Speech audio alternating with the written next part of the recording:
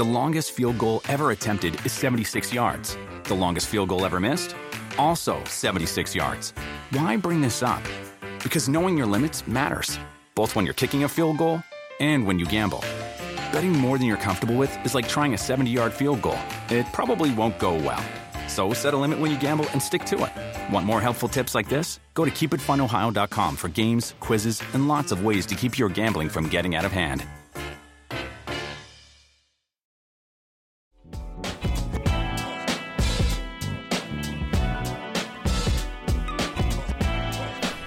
The focus was great tonight. We understood we have to be more aggressive and physical on the defensive end. You know, Bam got to go in last game, and guys take that personal. So to hold their guys, nobody scored in double figures with their starters. I think we obviously set the tone right there.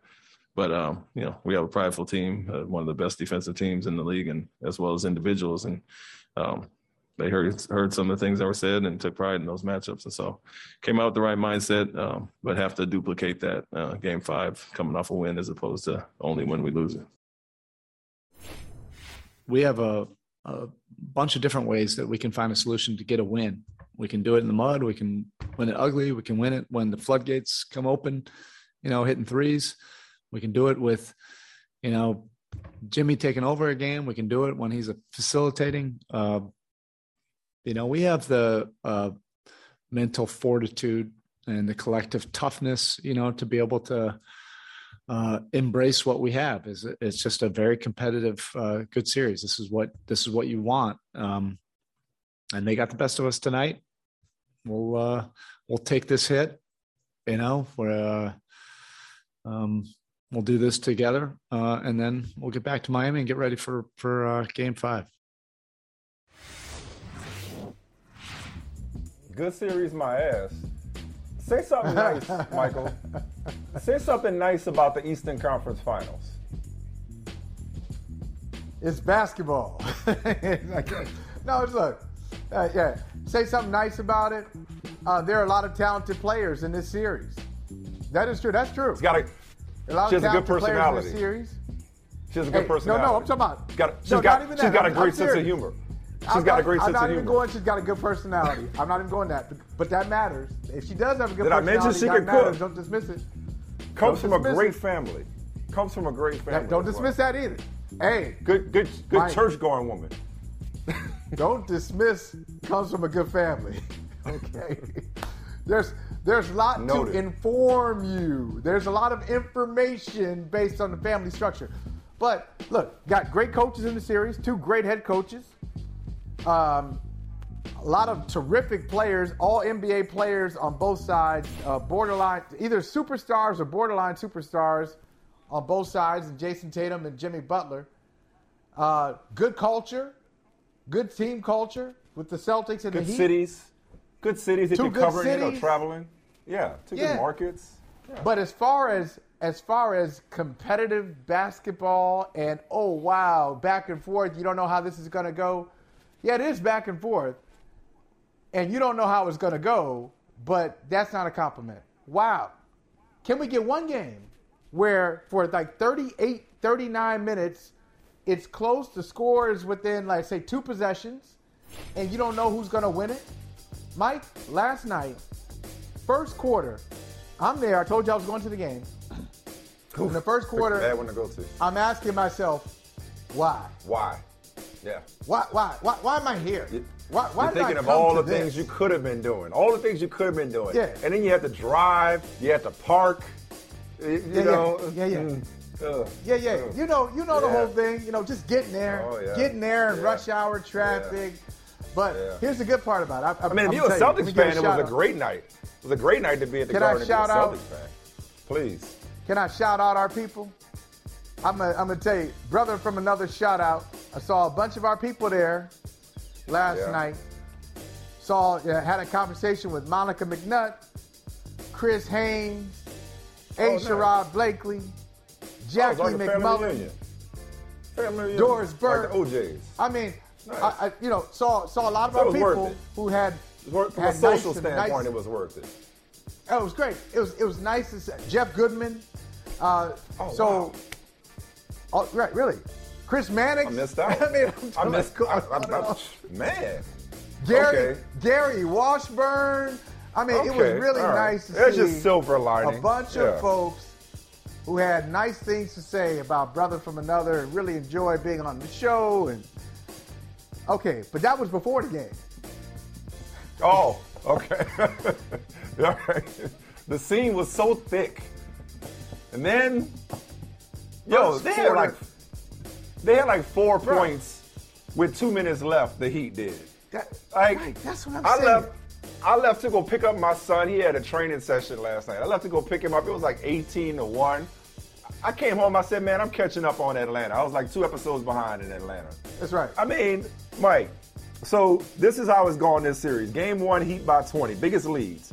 Game 1, Heat by 20. Game 2, Celtics by 34. Game 3, Heat by 26. And we know how that ended. At least that was somewhat interesting down the stretch. And last night, Celtics' biggest lead was 32 points. Bro, in this series, forget lead changes. It hasn't even been interesting down the stretch, okay? I mean, it was 57-33 at the half last night. It's after the first quarter, that's it. It's just the game's been in hand for the most part. You know what I mean? It's just This game is. You know what? It's almost like a fight where nobody got their hands up. You know, it's like people just swinging and they connecting and they getting woozy and it's like why are we having conversations after every game about mentality, about intensity, about mindset, about desperation? Like, why do the Celtics have to feel? And you heard Ime Udoka talking about it just now. There it is. First 27 minutes in this conference finals, 3 lead changes. The last 165 minutes total, we've had 1 lead change. Why does it take feeling like your back is against the proverbial wall? Why does it take having to dig and find some kind of pride in a response? Why do we have to? Why do we have to be the Avengers and not the Prevengers?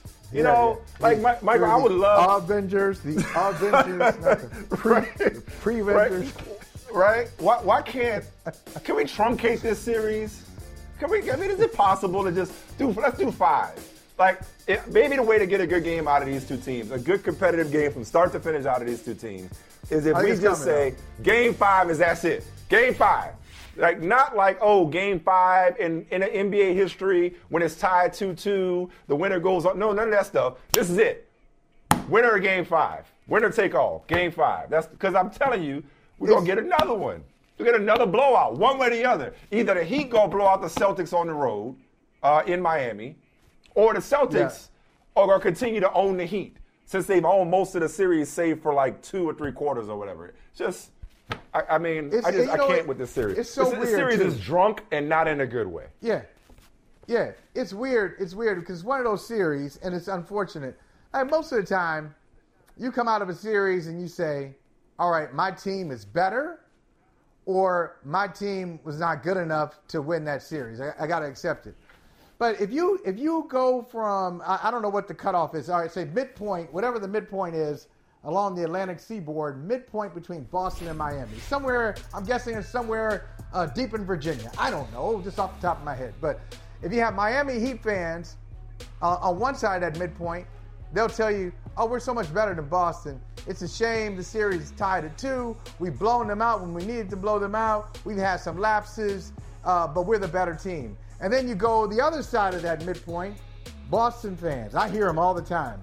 Oh, we're clearly the more talented team than the Miami Heat, and we've blown them out. If we can just get it together and not have these self-inflicted errors, blah, blah, blah, blah, blah.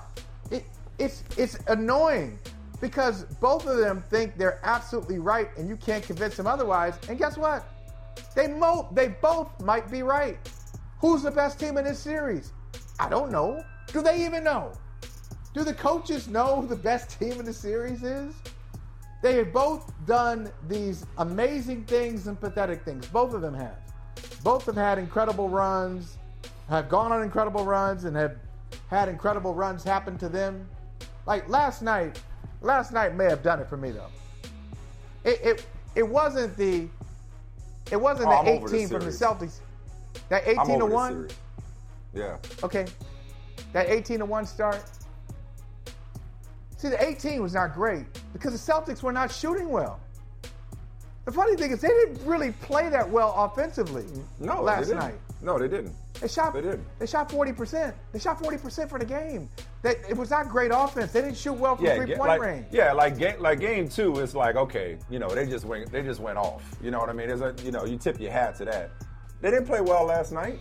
The Heat, same thing the Celtics tend to do. It's just like just decide to take the night off. I just don't know how you could take the night off in the playoffs with the conference championship on the line. That just boggles the mind that these teams feel that they need an extra edge. Like the Heat had an opportunity. We were sitting up here yesterday talking about the Heat had an opportunity to put their foot on the necks of the Boston Celtics and take a commanding 3-1 lead. So, you know what? Honestly, let's just fast forward to the finals when the Warriors run circles around either one of these teams. Not because they're so much better than the Celtics especially, but because I think the Warriors are less likely, ever so slightly less likely, because we know what the Warriors will do, but ever so slightly less likely to trick this series off in the NBA Finals. Well, is Larry Bird Larry Bird, is he going to be there to present this trophy, this conference finals MVP trophy? Is he going to be there to present this?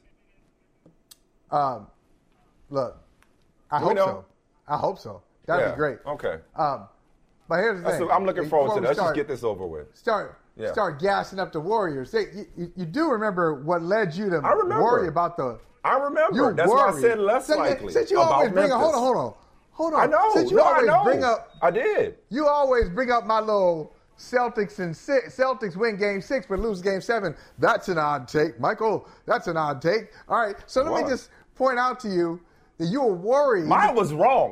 Mine was wrong. Yours didn't make sense. Mine was wrong. Those are two different things. Oh, wait. Let me tell you mine was just wrong. Mine was just flat out wrong. Hold on. Let me tell you what doesn't make sense. Not to keep bringing up old stuff, but No, bring it up. Please bring up old stuff, provided it's more interesting than last night's game. I welcome you to change the subject from last night's game. No, be my guest, because ain't shit to talk about from last night. There's plenty to talk about. Look, you had the Warriors lose by 50 points, whatever, like 39. They were down by 50. They lost. They were down by 55. Yeah. We were both talking about whoop that trick. All right, we're doing that whole thing. We're having fun with that song.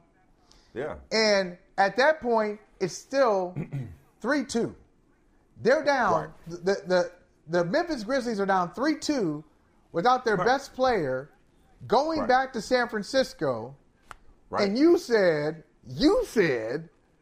that Golden State should be worried. Yep. They're down. They're up 3-2. They got the best players on the court. They at the crib, and you said they should be worried. Yeah. Now, you think that makes sense? I did. Okay. Do you think that now? Do you still think that? At the time? Yeah. The way the Grizzlies were playing, listen, man, let's put it this way.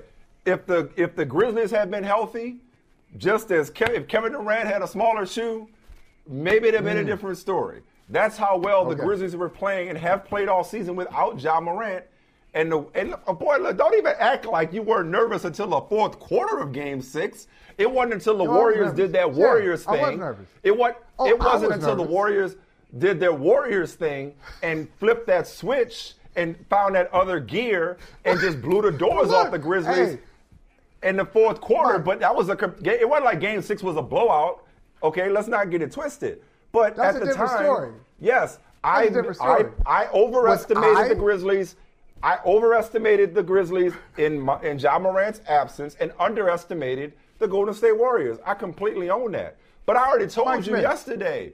I understand why your logic was so convoluted. You know why you didn't make sense in saying, for those that missed it, that the Celtics could win Game 6 in Milwaukee but would not win Game 7 at home? Because the Celtics don't make no damn sense.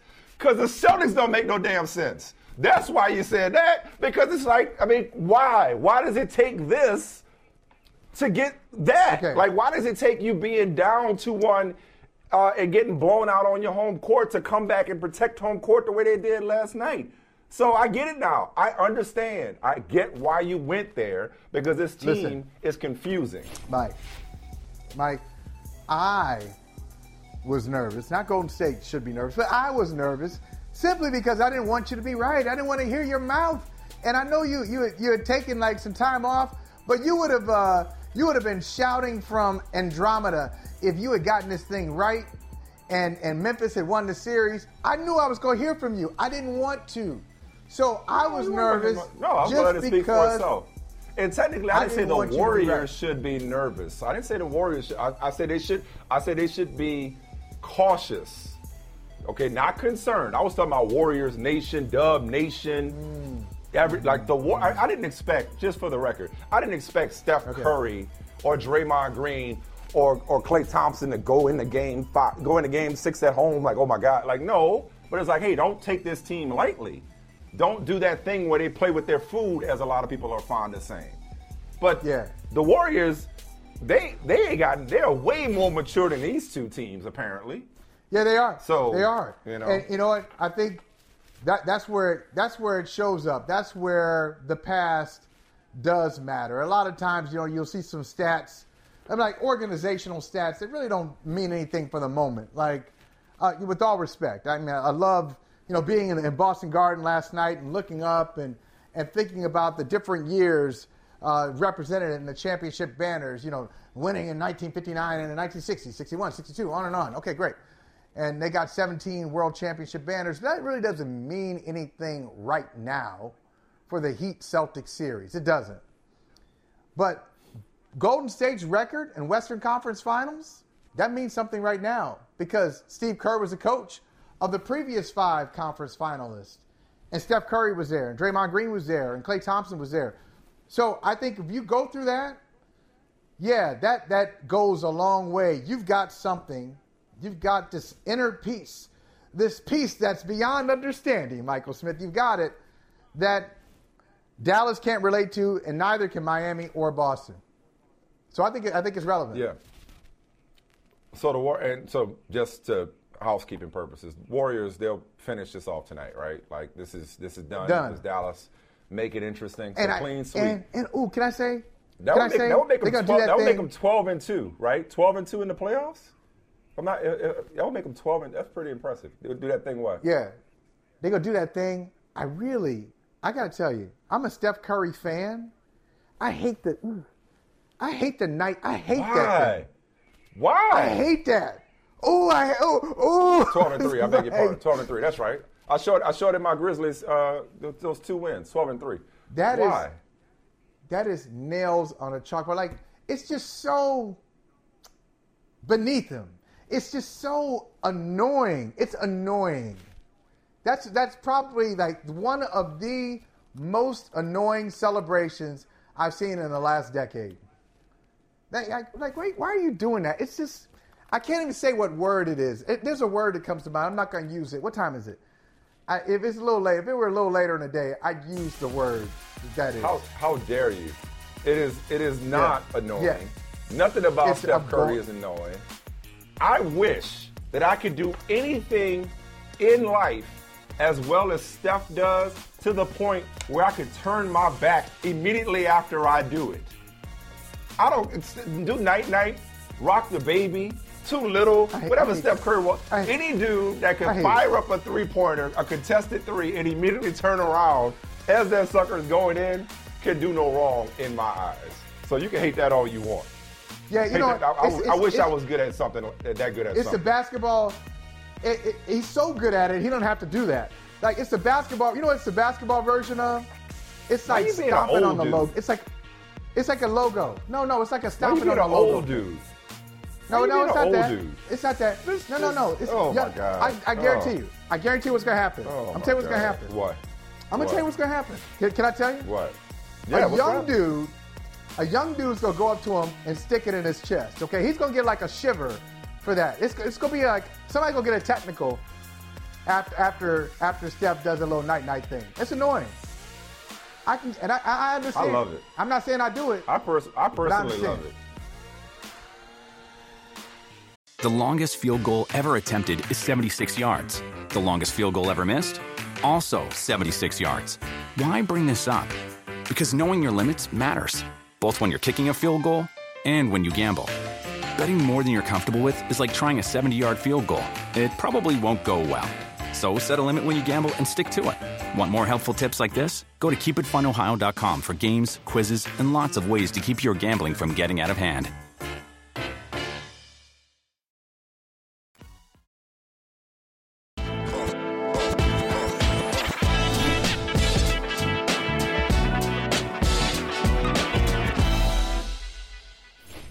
Urgency. That was a focal point coming into this game, was just, have a sense of urgency on both ends of the floor from start to finish. Really starting the game better, obviously, than we did last game. And that's something that we talked about and something that we executed tonight.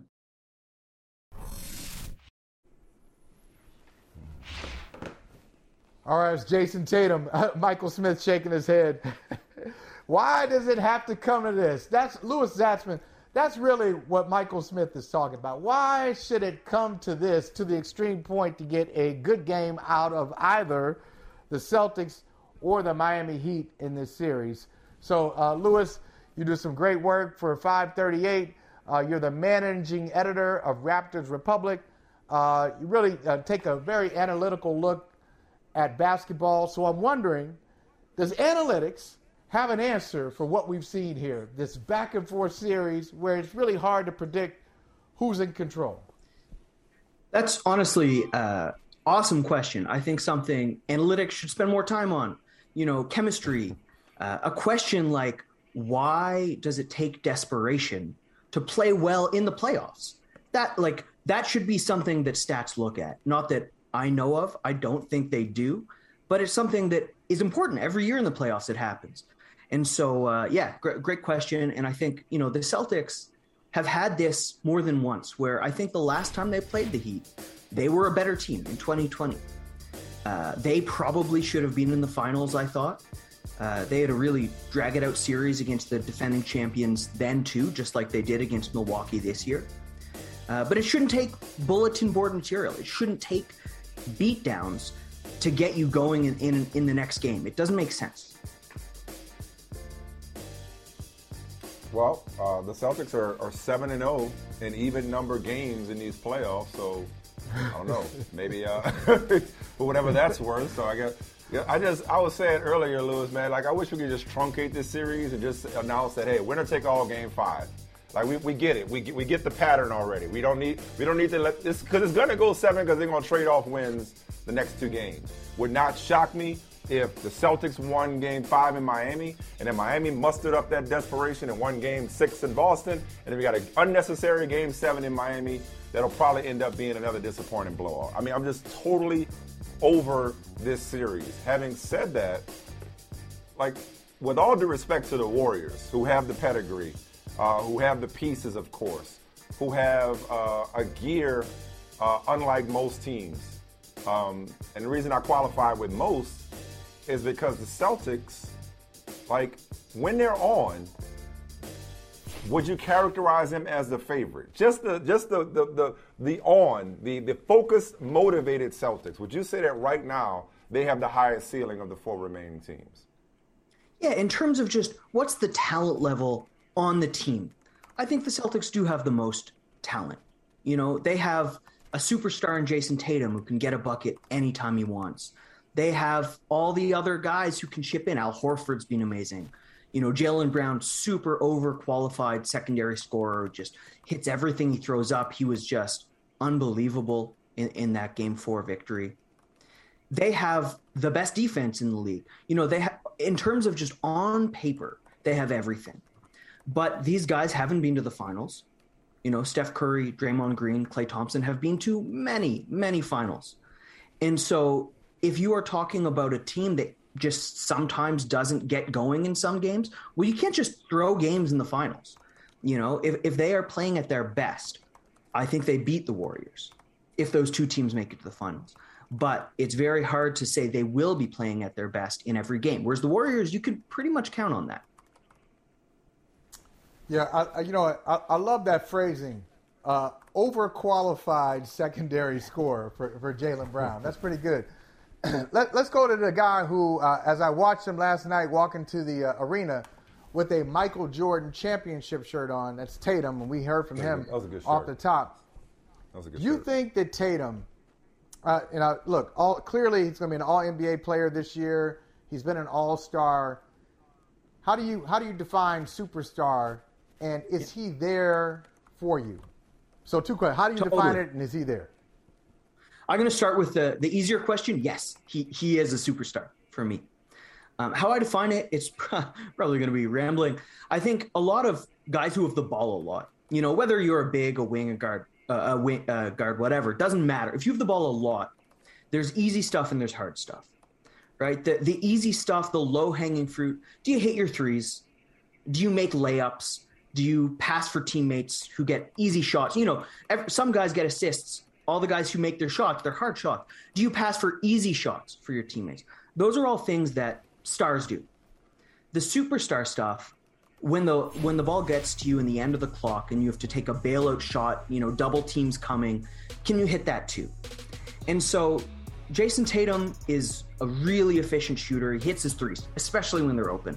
He's unbelievable at the rim. He's great creating space. He's really long, releases the ball from all sorts of angles. He can get there on his own.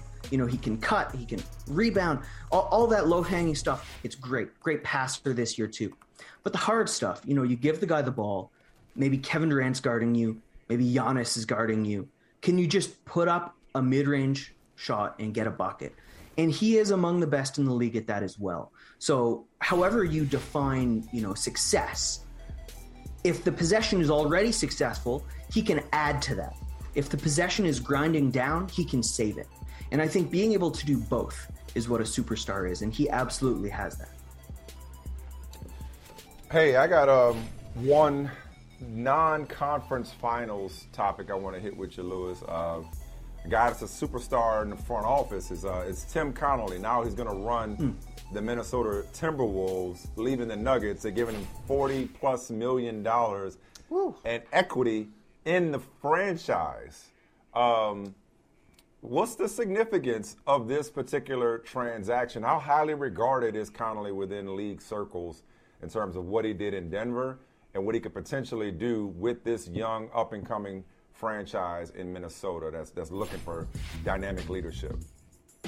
Yeah, really highly regarded, considered one of the, cutting-edge pioneers in sort of how to build a team.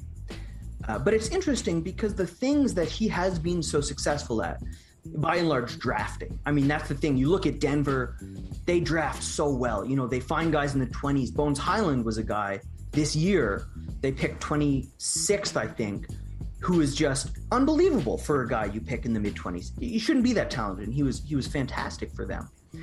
And he's going to a team that already drafts exceptionally. Guys like Jalen Noel, Naz Reid, they have guys on the bench who could be starting on a lot of teams around the league.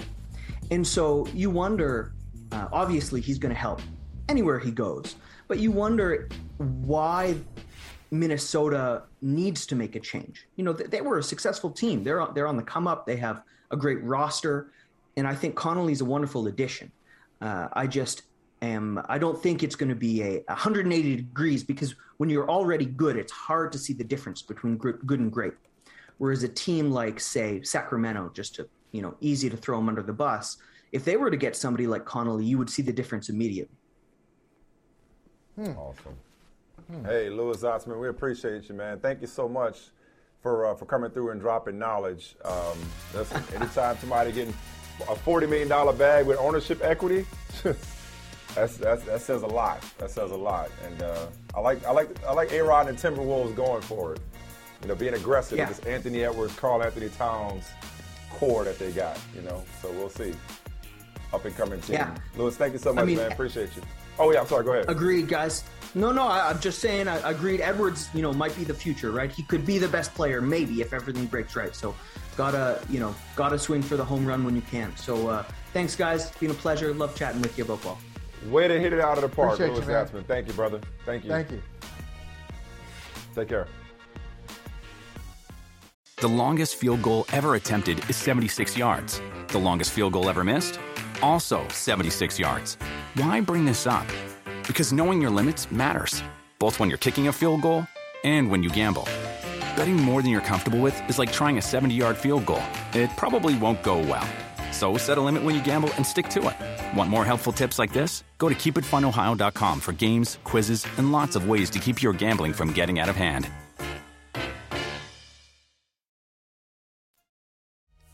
Look, there's a lot of jobs that we have to do. We're all working on those things now. It's May. They'll change in June. They'll change in August. They'll change in September. So we'll evolve with do the things timely that we need to do. And if you're asking about game plans, we're like months away from that. Months. But what plays are we calling? Oh, mini camp plays? Yeah, maybe. I don't know. Yeah. We're going to coach the team, coach the players. We're going to get them ready to go. We're going to game plan when we have to game plan. We'll play call. Do all the things that we need to do and compete in games. Right now, I think we're months away from that. The execution of the plays, I think, are a lot more important than the plays themselves. So I've called them. I've not called them. I've called them. I've not called them. So is everybody else. And look, there's a lot. There for 20 years. I don't think I've ever heard the minicamp plays line. I've never, and maybe it's because it's never been a question. Maybe it's because this is, maybe because this is a new territory that they're in with no clear-cut offensive coordinator or play caller, or obviously, they got a second-year quarterback. I don't know what it is. But seriously, all the press conferences, that's probably as good a one-liner as I've ever heard what plays are going to call. Mini camp plays? It's like, damn, and he knew it, too. We knew it was a good line. He knew it. He did that little smirk. Mini camp plays. He did that smirk. Yeah. He probably, you know what? He had that one in the back pocket. Yeah. He's like, okay. Yeah, and we know. That was a bear special.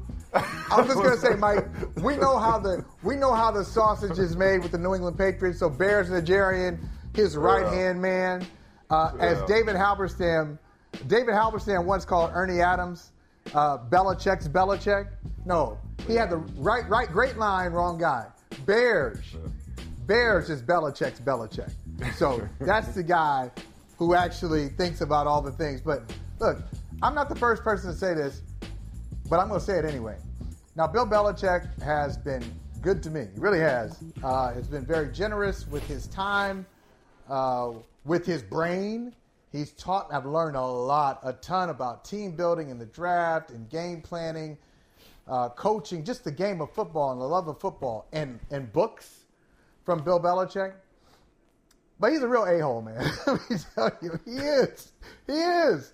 I mean, especially when you're questioning him about something that he feels like he's given a lot of thought to, he's given a lot of consideration and weight to, W-E-I-G-H-T, weight, and you're coming in his mind, you're coming in late, and you're coming in incorrectly. He's got very little tolerance for that kind of stuff. So really, for those who are wondering what's going on, what's the tension here? The tension is Josh McDaniels left. McDaniels was raised in the New England system. He was there as a kid. He left as a grown man. He came back twice. Left once, came back, and almost left again before finally going to the Raiders. But he pretty much held down play calling in New England for better parts of a generation. And now the Patriots don't have an offensive coordinator. You've heard Joe Judge. You've heard Matt Patricia. You've heard Bill Belichick even as a play caller working with Mac Jones in his second year. And, Mike, this is really what it comes down to for me. The Patriots don't have it. They're not going to have a technical offensive coordinator this year. But if Bill Belichick winds up working with Mac Jones, either as the CEO of the play calling operation, not necessarily the play caller, but the guy who looks over it, or the play caller, do you trust Bill Belichick to do that thing right? I mean, that's really what it comes down to. Is that rhetorical? Was that rhetorical for you? That was rhetorical. It's not rhetorical. It's not. No, it's a real question. You actually asking me? Oh, you okay? I'm asking you because a lot of people in New England don't. A lot of people in New England say, "Oh, this is a disaster." But what do you think? Do you think that Bill Belichick, if he's over the offense, will it be good? I would say quickly. I think part of the issue is, and like I said, I mean, whether it was Charlie Weiss to Josh McDaniels or Bill O'Brien or back to Josh McDaniels, there's been incredible continuity on that side of the ball. Probably more continuity, dare I say it, on that side of the ball from a coordinator standpoint than the defensive side. But nobody ever worries about defense because you got Bill Belichick.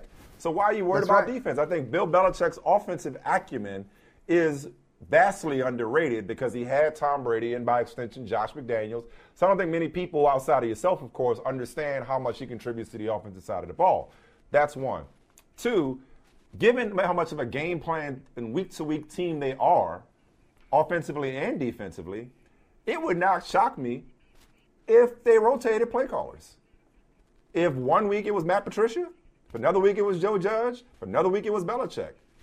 It wouldn't shock me if, based on the game plan, they identified somebody who had a certain touch or a certain vision for that opponent and just rotated it. And we never knew any differently about it. And it would all come back to him, and he'd say, hey, that was my decision, that was my call. You know, I called that play. But I could see it remaining a mystery all season. You know, even internally. Oh, if you were a quarterback, just think about it. Yeah, that's right. That's what I'm saying. Hey, hell, Mac Jones might call his own plays. He might be Johnny Unitas. He might be calling his own plays. It's funny that you say that. I brought that up last week. I had that thought. Like, hey, they think he's a smart guy and he really is a quick learner. Maybe go back to the 1970s where all those dudes are like, hey, I call my own plays. A coordinator was there just as a voice to bounce something off of, but I'm running this. Maybe. Yeah. All right. Elsewhere in OTAs, here's Ryan Tannehill. I gave last time, I meant no disrespect to Malik or anything close to that. We've been in constant communication since he was drafted, through the madness that ensued after my last press conference. And, over the last few weeks as he's been in the building and kind of getting to know each other. And he's a good person. He's a talented player. He's coming off a great college career. And so, we're happy to have him in the room. Really just kind of disappointed in how things got spun and twisted a little bit. I pride myself on being a great teammate. I have my whole career, going back to the time I was a kid, playing youth sports. It's been something that's been important to me, from the beginning and will always be important to me. Yeah, I'm disappointed, Steve Weiss, that Ryan Tannehill even had to explain that or clarify that or address that. Yes. I mean, he said nothing wrong to begin with. But that's where we at right now, man. Not only are we in organized team activities, OTAs, we are in overreact to anything and everything for that matter. Overreact to anything season across the NFL. No, I like that. To Bill Belichick's point. Yeah, you like that, right? To anything. Okay, keep that. Overreact to anything. Yeah. So, with that said, whether it's Michael and I, Steve just finished talking about Bill Belichick and his lack of a clear-cut offensive coordinator or play caller in the AFC East. I'm reading about Tua Tagovailoa and Mike McDaniel talking him up and Tyreek Hill talking him up, and he's getting to pick the music. He's a practice player today, blah, blah, blah. This is a broad question, whether it's Tennessee, New England, anywhere else. Broad question. I know your phone is blowing up. What is your phone buzzing about the most? Going back to that overreact to anything line I just had, what's your phone buzzing about the most from OTAs so far this week, Steve Weiss? Yeah, look, nobody's phone blew up more than the Tua underthrow to Tyreek Hill when their social media department put that out. But like you said, I mean, that was an overreaction.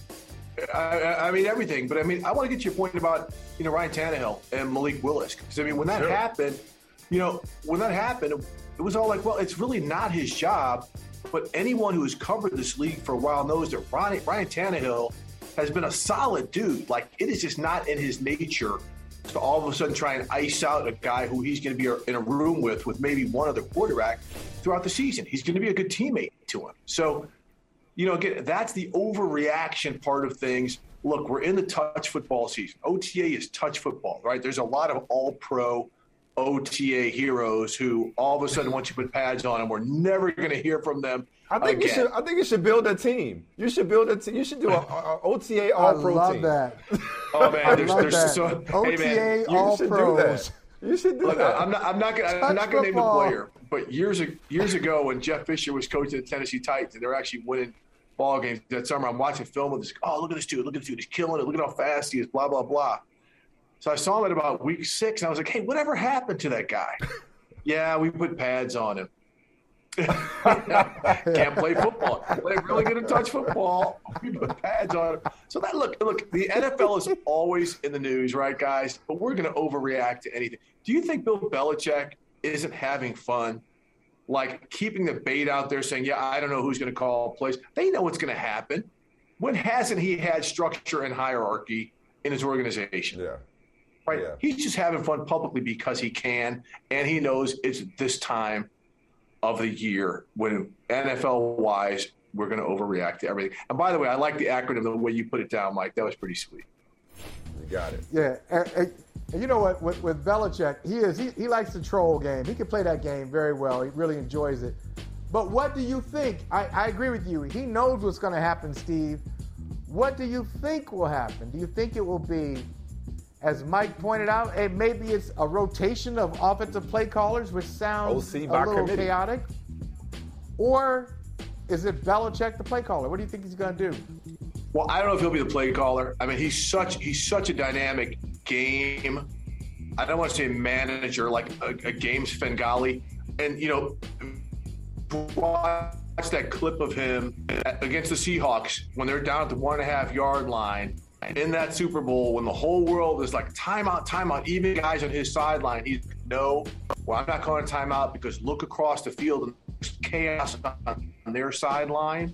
If he starts all of a sudden calling plays, he is not going to be able to pick up cues like that to help his team win. So I think there'll be a designated play caller. I don't think he's going to go OC by committee. You know, we saw teams that try that, it doesn't work. We saw that happen in Miami last year. They were losing. All of a sudden, they settled on one play caller. They start winning ball games. That's a tough thing to do, especially with a second-year quarterback. So they're going to have somebody. Maybe they won't name him offensive coordinator. Brian Flores wasn't his defensive coordinator by title, but that's what he was by job. So that's probably what Belichick is going to end up doing. I mean, again, he's had structure and you know, a hierarchy throughout his organization for years. So he's just not going to go out there and play games this deep in his career just because he feels like it. No, listen, although on defense, you know, Gerard Mayo runs the meetings, Steve Belichick calls the plays on Sundays. So he's kind of outside the box with their approach to their coaching staff. But you mentioned Brian Flores. That led me right where I wanted to go. I bet you Belichick is at least relieved that he hasn't been answering questions lately about text to Brian Flores as evidence in Brian Flores' lawsuit against the league. And yet the NFL, which once called that lawsuit meritless, continues to take actionable items, albeit baby steps, toward trying to create more equity and inclusion in the coaching and front office ranks. Michael and I discussed the accelerator program that's taking place at the owners' meetings. And today comes word that the Rooney Rule has once again been expanded to mandate a minority interview at the quarterback coach position, which I think is rather significant. I'm sure you guys agree, given that the pipeline for head coaches is typically on the offensive side of the ball, and quarterback coaches in particular either end up being OCs or on the fast track to being head coach. They're right next to that glamour position. They're as important as anybody on the staff. This is meaningful. Again, they're still going to hire who they want. It doesn't eliminate nepotism. It doesn't eliminate bias or systemic racism. But, and Michael and I have been talking about this for a while, this is one of those target areas, offensive coordinators and quarterback coaches, where there's a glass ceiling in particular on the part of head coaches who continue to hook up their boys and perpetuate this system and this cycle that oftentimes shuts out black coaches. So whether it's this development with the Rooney Rule, Steve, or the accelerator program, what do you think of the moves that the league is making to try to address the things that Brian Flores' lawsuit brought to the forefront? Well, I'll tell you this, man.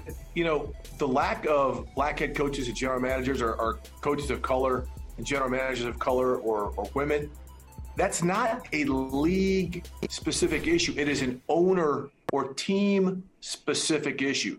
The league keeps trying over and over with initiative after initiative to get teams' attention. I'm here at the league meetings right now in Atlanta, so I've been part of this accelerator program. I've seen it. Like 32 teams have at least 2 reps from their teams here for these owners to meet. And these owners have been part of meetings. They had a reception. They had another mixer this morning. And then those representatives from the teams also sat in on some of the league business meetings, right? So they could sit next to Jerry Jones and they could sit next to Art Rooney and some of these people. And so those relationships are being made. And the one thing you keep hearing from the owner side is, I had no idea all this talent was here.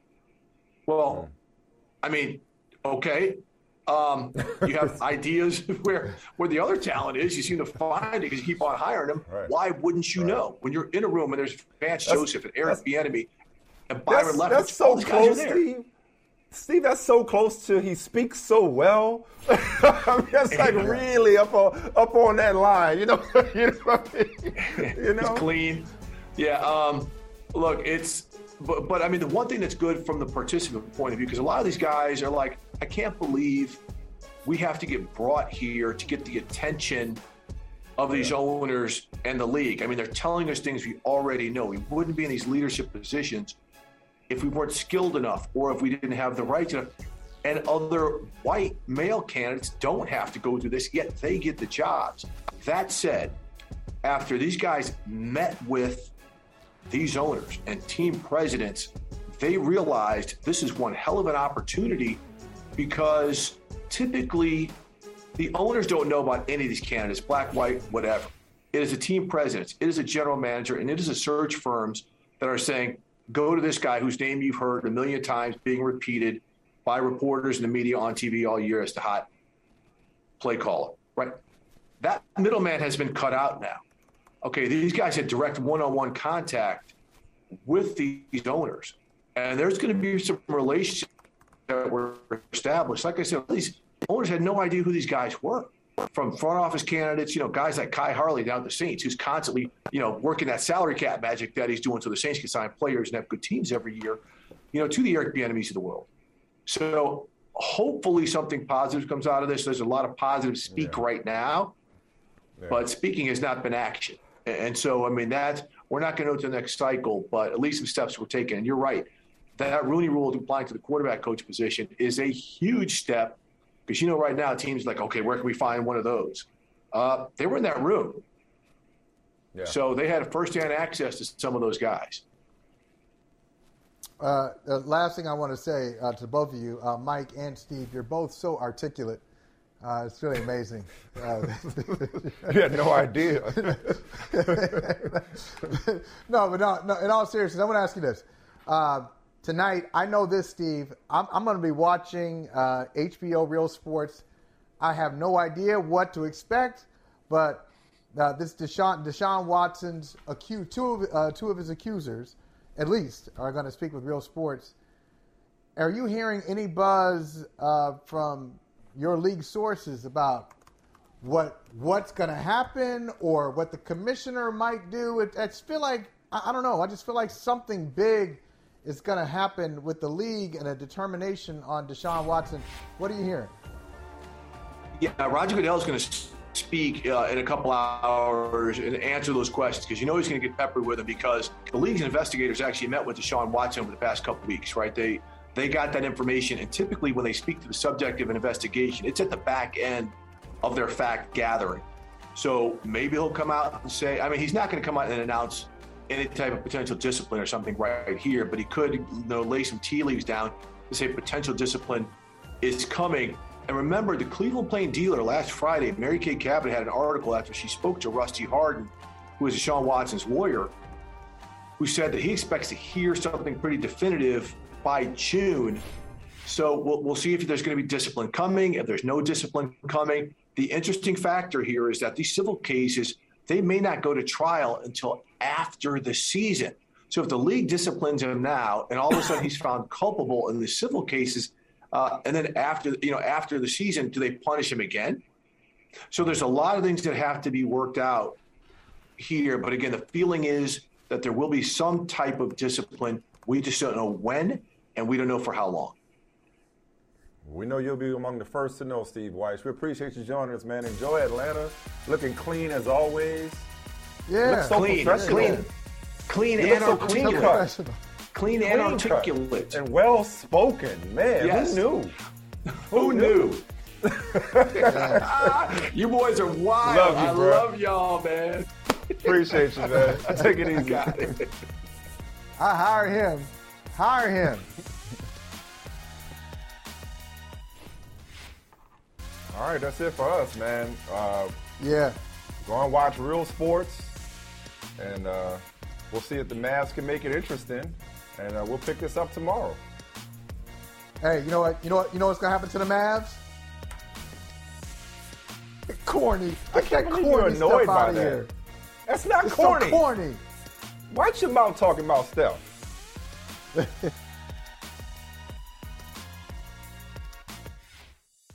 The longest field goal ever attempted is 76 yards. The longest field goal ever missed? Also 76 yards. Why bring this up?